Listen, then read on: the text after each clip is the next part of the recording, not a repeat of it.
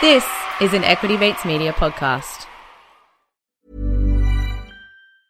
I'm Sandra, and I'm just the professional your small business was looking for. But you didn't hire me because you didn't use LinkedIn Jobs. LinkedIn has professionals you can't find anywhere else, including those who aren't actively looking for a new job, but might be open to the perfect role, like me.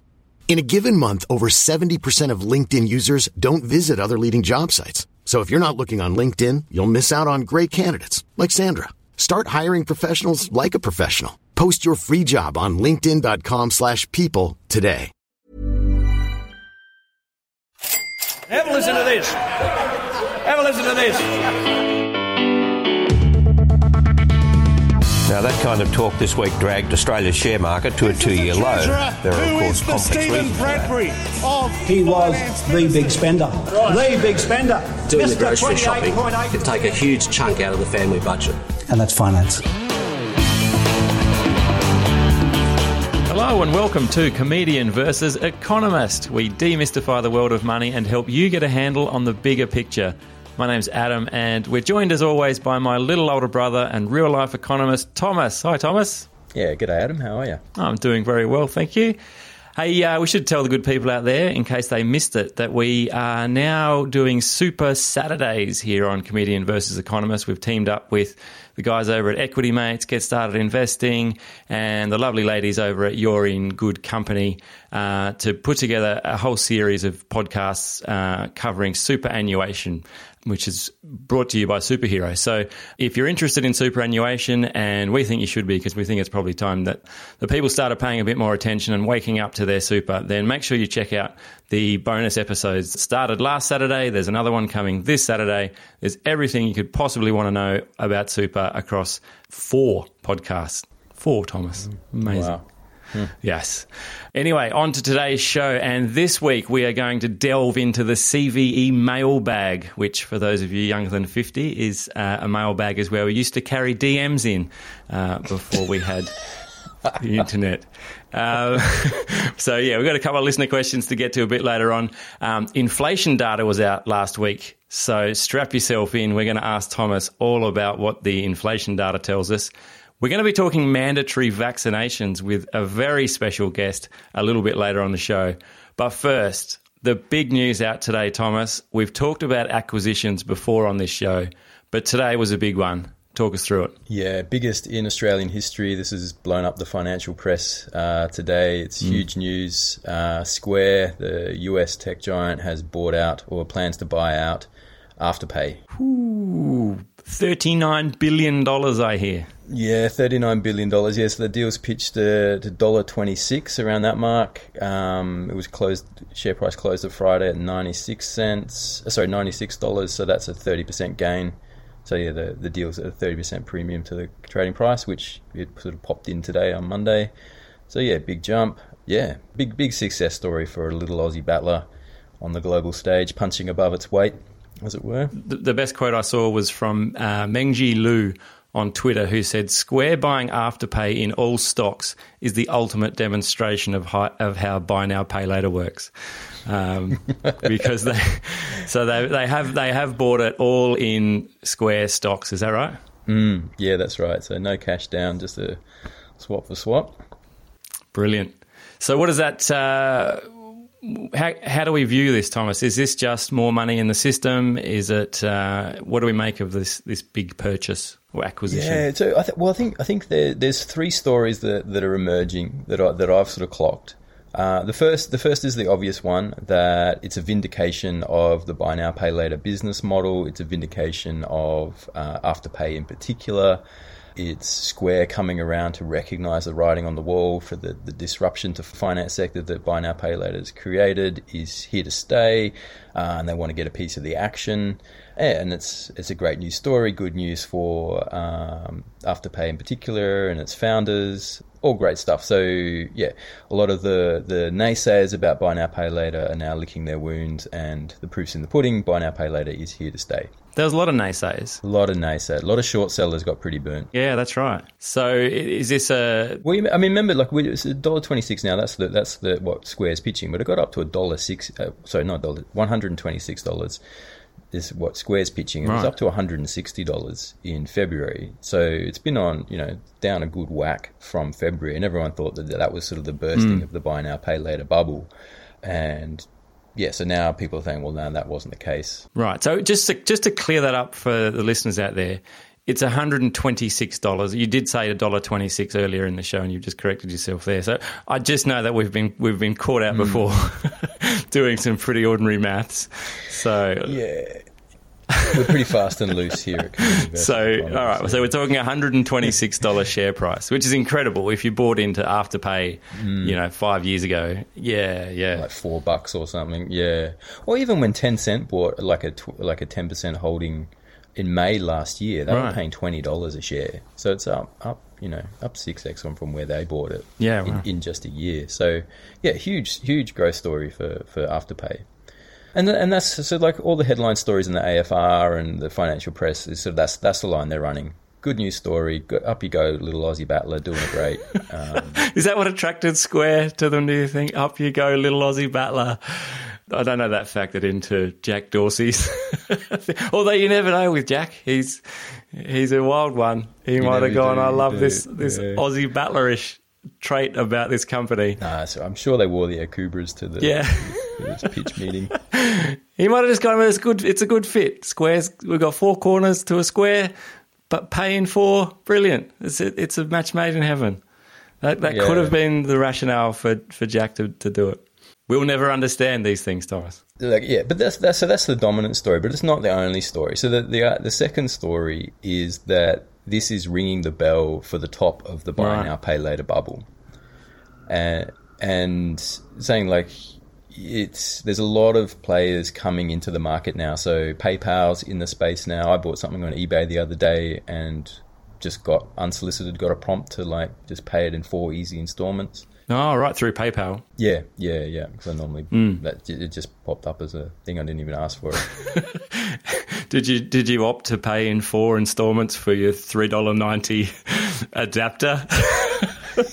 Yeah, about the only things I buy on eBay. Yeah, so there's the big there. So there's some big guns coming into the market. It's also the same argument goes that buy now, pay later is just glorified lay-by.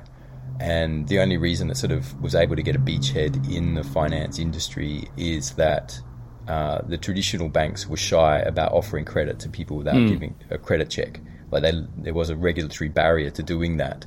The buy now, pay later players came in and just sort of just ignored that and started, this is the story goes, just dishing out credit willy-nilly, like there's no checks on whether you can afford to your 4 easy installments or not.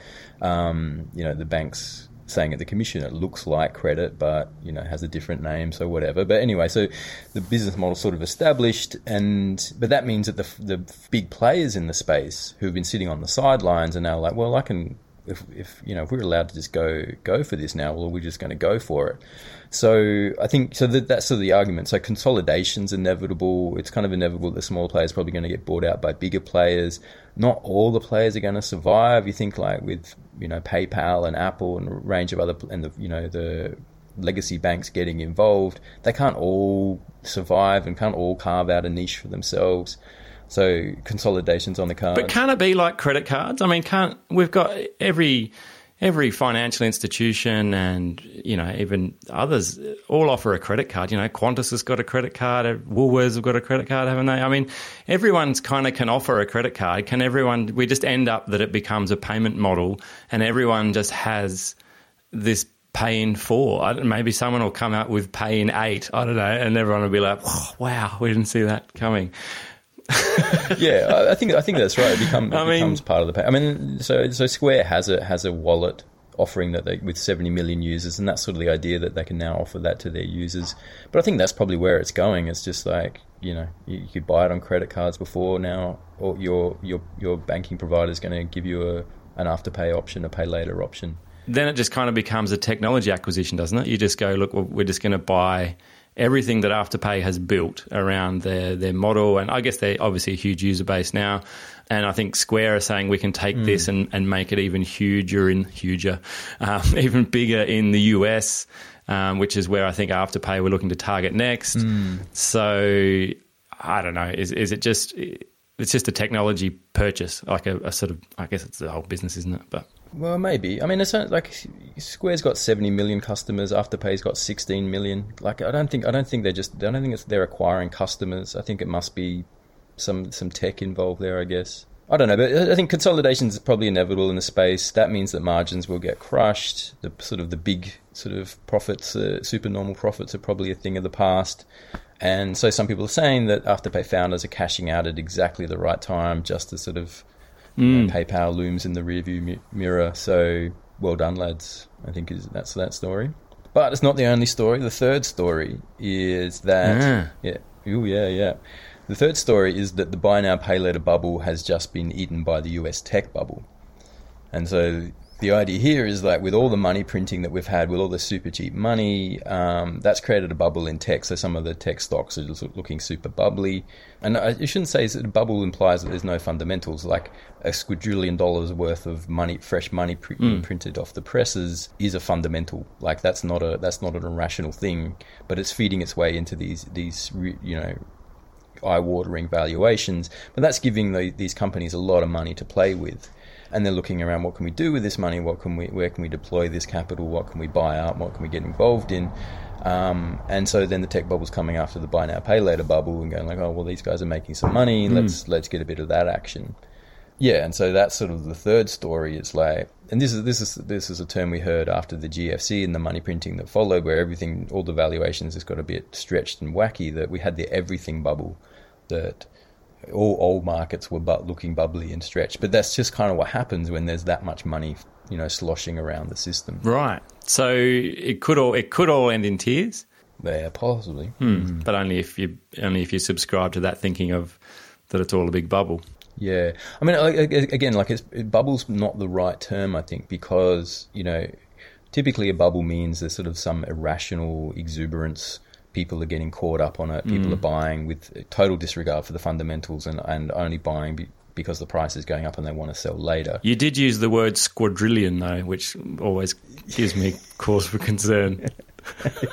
Yeah, but having that much money in the system is a fundamental. It's not just irrational humans exhibiting herd-like behaviour. There's a fundamental factor behind that, and then maybe this sort of works itself out. That Square establishes itself, gives the buy now pay later offering to its customers, and that helps it grow its base and establish itself as a serious financial player. Yeah, well, watch this space, or watch this Square, as it were.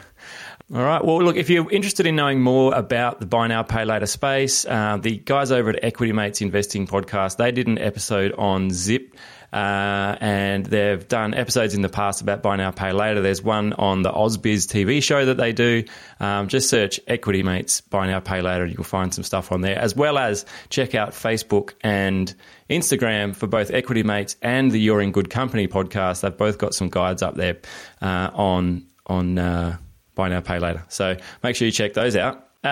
Inflation data came out last week, Thomas, and I always regret asking this, but can you tell me more about inflation, please? So remember, this is one of our premier data highlights of the calendar. It's top shelf. top shelf data, the inflation data. No, it's important because the RBA is an inflation targeting central bank, so it's inflation is the number one thing that it cares about. Record low inflation rates are based on the premise that inflation is undershooting the target band. Remember, RBA aims to keep inflation between 2% and 3%. So we've been undershooting that for years now. And so that's why inflation is so important, because it determines interest rates, which is the price of money, and money is the fuel of the system. So so big news. And big news in the sense that it spiked up to a 13-year high of 3.8%. Big jump. The last time it was that high was back in 2008. Right. And at the time, the Treasurer, Wayne Swan, said that the inflation genie was out of the bottle. Okay. And the RBA hiked up interest rates to 7.25%. So there's a few things to unpack there. The RBA is obviously not going to hike rates tomorrow up to 7.5%. Are they talking about raising interest rates? No, they're pretty relaxed about it. So what you've got here is base level effects, really. So when Because remember, inflation is a percentage change year on year. So we're comparing the June quarter with the June quarter last year. Oh, right. And the June quarter last year, 2020, was the height of the COVID crisis. The whole stuff going on. So the big things which fed through to the inflation, that 3.8%, was childcare. So childcare became free in 2020. It's now returned to its normal price, but that means it's sort of gone from zero to whatever childcare is in the basket. So that's a big increase. Petrol prices collapsed. Remember, oil went negative at some point in mid 2020. Yep. So petrol prices have rebounded, not high, but back to normal. So that's a big input. And then you had home builder grants, which brought down the cost of construction. They've unwound. And that's pushed up the price of construction again back to normal levels. But because we're tracking the movement with the annual price change, that's given us our inflation rate of 3.8%. But there is a measure called underlying inflation, which strips out these one-off price changes, and that was 0.5% in the quarter and just 1.6% for the year. So that's what the RBA will be looking at. The RBA will be looking at that 1.6%, and they'll be like, whatever, 1.6%, that's no worries. I can't wait for the press conference where they gather a crew of journalists for the announcement. We've crunched the data. We've had a look at the underlying inflation. Whatever. As you were. Yeah, so 1.6%. So that's under the 2%. Still not in the target band. So there's not a lot of heat in the system. I mean, if you look at the past 6 months and annualize that, so rather than going year on year, just saying like if the pace of growth in the past 6 months continued for another 6 months, what would we get? The answer to that is 1.8%. Which is the biggest, 6-month annualized rate in over 5 years. So it's starting to pick up. We're seeing a little bit of lift, 1.8%, still below the target band, so nothing to worry about just yet. Yeah, so we're starting to see a little heat, but nothing to worry the RBA just yet. So they might. Is it likely to kind of cool off again next quarter, or whenever we look at it again? But I mean, it'll definitely come down from that 3.8%. Yeah, and it'll anchor around that trim mean, that underlying inflation rate. So we still, like, the true rate of inflation we still think is running around 2%, less than 2%. And the headline figures will probably move towards that. Right. So we talk about inflation as being, it looks at the cost of the basket of goods, right? Consumer Price Index, that's what that does, That's the one, Consumer Price Index. We actually had I was going to get to these emails a bit later, but we have one here from John Citizen, his name is, which I'm not sure if that's his real name. I hope for his sake that it isn't. Otherwise, his credit card is being shown everywhere. He should really get on top of that. Stop letting people include his credit card in their ads. But he sent in, is it time to include housing cost in CPI? We obviously don't include that in the basket of goods. That's a huge thing. I presume when he talks about housing cost, are we talking? Yeah, this is a big issue in economics at the moment, because established house prices are not included in the basket of goods measured by the CPI. Right. Yeah, so rents are included, and new construction costs of building a new house, they're included. But established dwellings and land prices are not included, and the ABS's view is that land is an asset, not a consumable, so it shouldn't be in the Consumer Price Index. Right. But it's a bit of a tenuous argument, because the CPI is, we're trying to capture the cost of living, and buying a house is part of the cost of living. And so we saw the ECB, the European Central Bank, they recently announced that they were going to start looking at house prices in their inflation measure, but they haven't announced how they're going to do that, but they said they want to. Over in New Zealand, the government has asked the Reserve Bank of New Zealand to consider house prices in their interest rate decisions. So it's not directly including it in the inflation measures, but wanting to bring it into the sphere of debate. But sort of there's the idea, like you drop interest rates because consumer price inflation is low, but that creates asset price inflation, and booming house prices are sort of the clearest evidence of that. So what happens if we do include house prices? Has anyone done that before? Well, actually, funny you should say that, because I actually did it this week. I had a look. Oh, look at you, ahead of the curve. Yeah. Just thought I'd include it. So what I did is I gave house prices a 20% weighting construction costs are like 8%, so I added another 12%, based that on established house prices. And what it shows is that the headline inflation is 3.8%, that's the highest in 13 years or something, but the house price adjusted inflation rate that I created running at 5.7%, which is the highest rate in 20 years. And it's kind of an intuitive point. We know like house prices are just going bananas. So if you take like the last 3 months of house price growth in Sydney and you annualize it, so assume that the pace of growth over the past 3 months is continued for the next 9 months to give us a year, that gives you a house price growth rate of 30%. Yeah, wow, that's huge. So house prices are they're just tearing away in Sydney right now. So it's a huge price growth. And so it's obviously going to be much higher when house prices are growing like that, like they're just on a tear away. Yeah, and I think it's relevant. I think it's particularly relevant for young people who are trying to save a deposit, because your deposit increases proportionally as house prices increases what you've got to come up with as a deposit. So it's a cost of living for you. You're trying to save for a deposit. House prices going up means life's getting more expensive for you. You've got less free money. So I think it is, particularly for young people, I think it is a really relevant thing to be bringing in. And yeah, I don't think we can get away. You know, it was easy to sort of sideline it when house prices were cheap and it wasn't such a big story. But now they're so expensive and such a burden on budgets, I think it's probably time to include them. All right. Well, it's time to hit the streets again, I guess. We've been doing a lot of protesting these last few weeks. This week we're going to be protesting to include housing cost in CPI. Thank you, John Citizen, for your question. I'm just going to tack myself onto a freedom protest just with a include house prices in the CPI banner. John Citizen, he actually did also mention, he said after hearing Thomas's voiceover in the Virgin Money ad, he might have another career waiting in the wings, or maybe a side hustle at least. So apparently not only is he interested in housing being included in CPI, he also liked the dulcet tones of your voice in a money ad. So there you go. Not alone, by the way. We have had some other people. I've heard some people refer to you as the White Morgan Freeman. That's how. It's a big call, wow, but apparently people like listening to you. Yeah, I think it's just because we record so late at night, and I'm largely drunk and tired by the time we get around to it. Got that sleepy vibes. I mean, it's not like I've never rung you when I've had, having trouble getting to sleep and just asked you to explain quantitative easing or something to me. Out like a light in no time. All right, let's take a short break there. We'll get a quick word from this week's sponsor and be back with more after this. Hey, I'm Ryan Reynolds. At Mint Mobile, we like to do the opposite of what Big Wireless does. They charge you a lot, we charge you a little. So naturally, when they announced they'd be raising their prices due to inflation, we decided to deflate our prices due to not hating you. That's right. We're cutting the price of Mint Unlimited from $30 a month to just $15 a month. Give it a try at mintmobile.com/switch. $45 up front for 3 months plus taxes and fees. Promo rate for new customers for limited time. Unlimited more than 40 gigabytes per month. Slows full terms at mintmobile.com.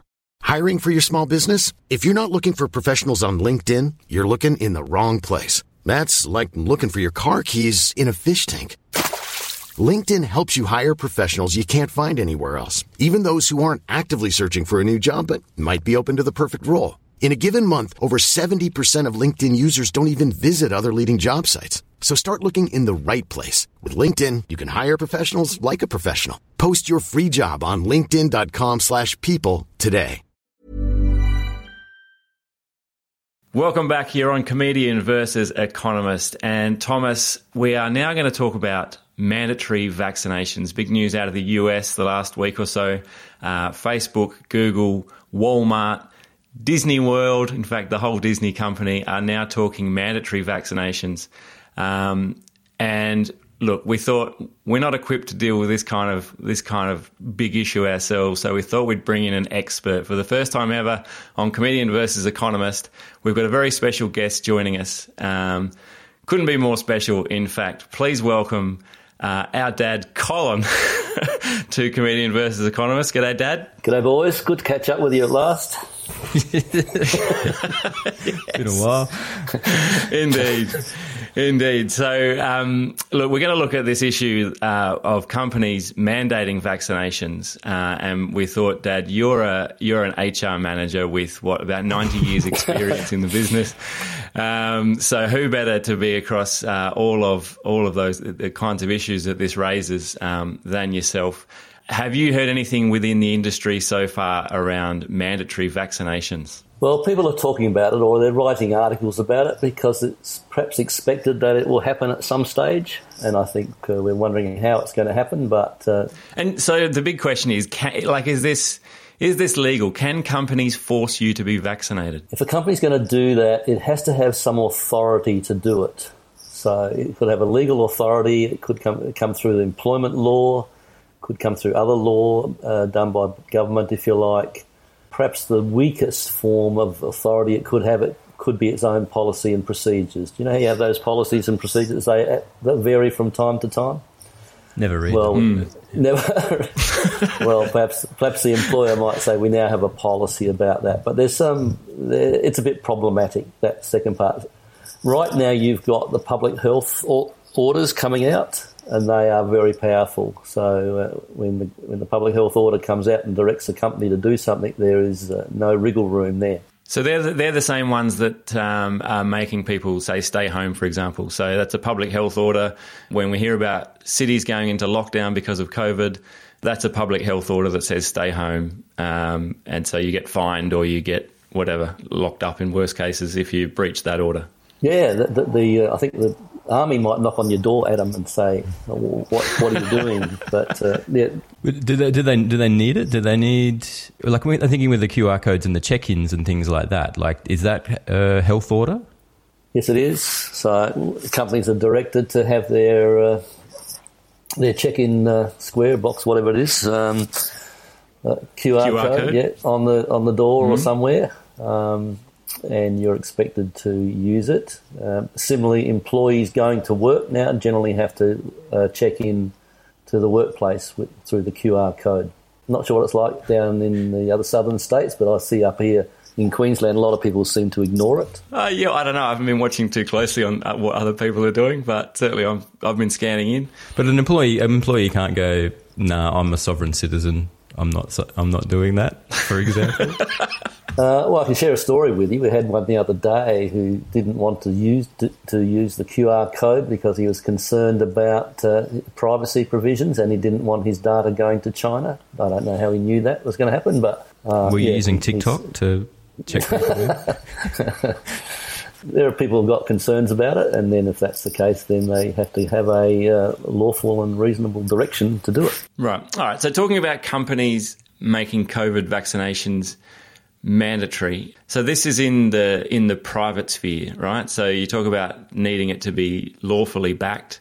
So these are private companies that are making it a condition of employment. So there's a difference between mandatory and compulsory, right? Explain that to me, Adam. Where did you get that from? Don't trust him with his big words. He doesn't really know what they mean. So coming back to what you say, you can put whatever conditions you like, if it's reasonable, on your employment contract. So if you're signing someone up for the first time, you can say, well, it's a condition of your employment that you agree to these provisions. And if the person signs it, then it's applicable. And if they don't sign it, that's just a choice they're making to say, well... Yes, that's right. So what about people who are already employed, though? Like people who signed up to an employment contract, and if you're working at Disneyland, you're jumping around in a Mickey Mouse suit all day, happy as Larry in your job, and then Disney says, look, if you want to keep working here, you need to go and get a COVID jab. Can you say no? Can you respectfully decline or shake your head, obviously, because Mickey can't talk?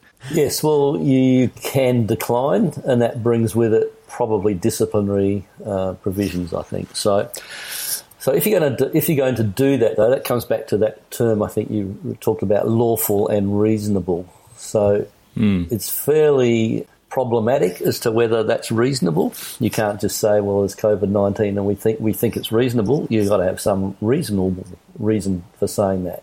Who determines that? I would think if it's an employment law matter, it would go to the Fair Work Commission.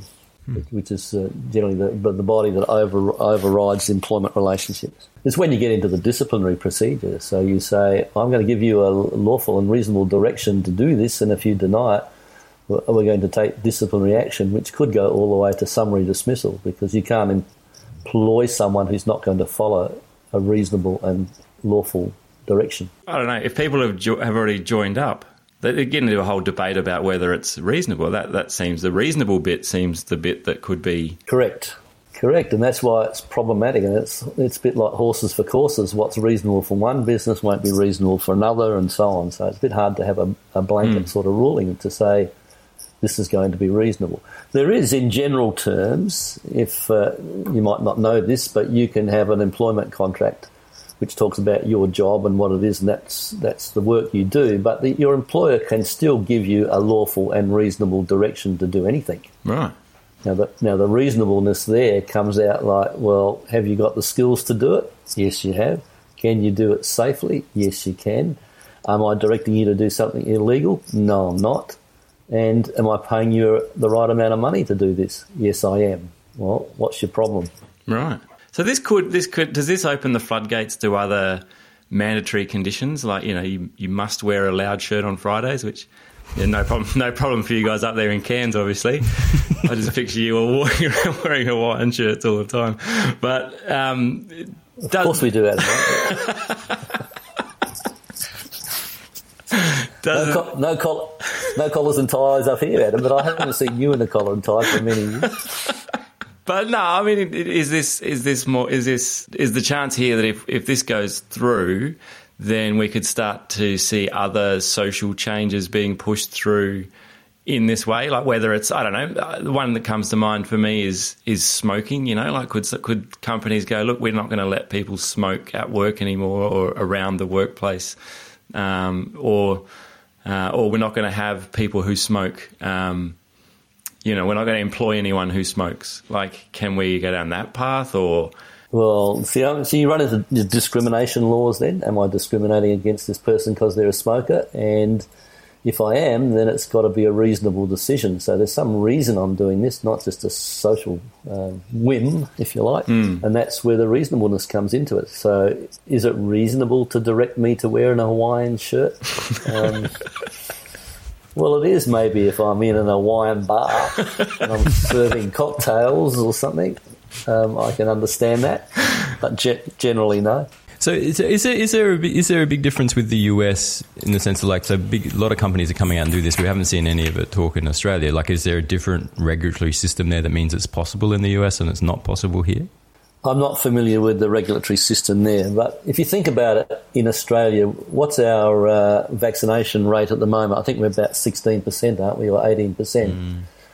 So what's the practical position here? Is it practical to direct everybody to be vaccinated at work? Well, no one's going to do that because we can't physically do it. I think it's going to be interesting in law when we get to Christmas time and 80% of the population are vaccinated, and there's a critical mass that supports vaccination. Where do we stand with the other 20% that are not vaccinated?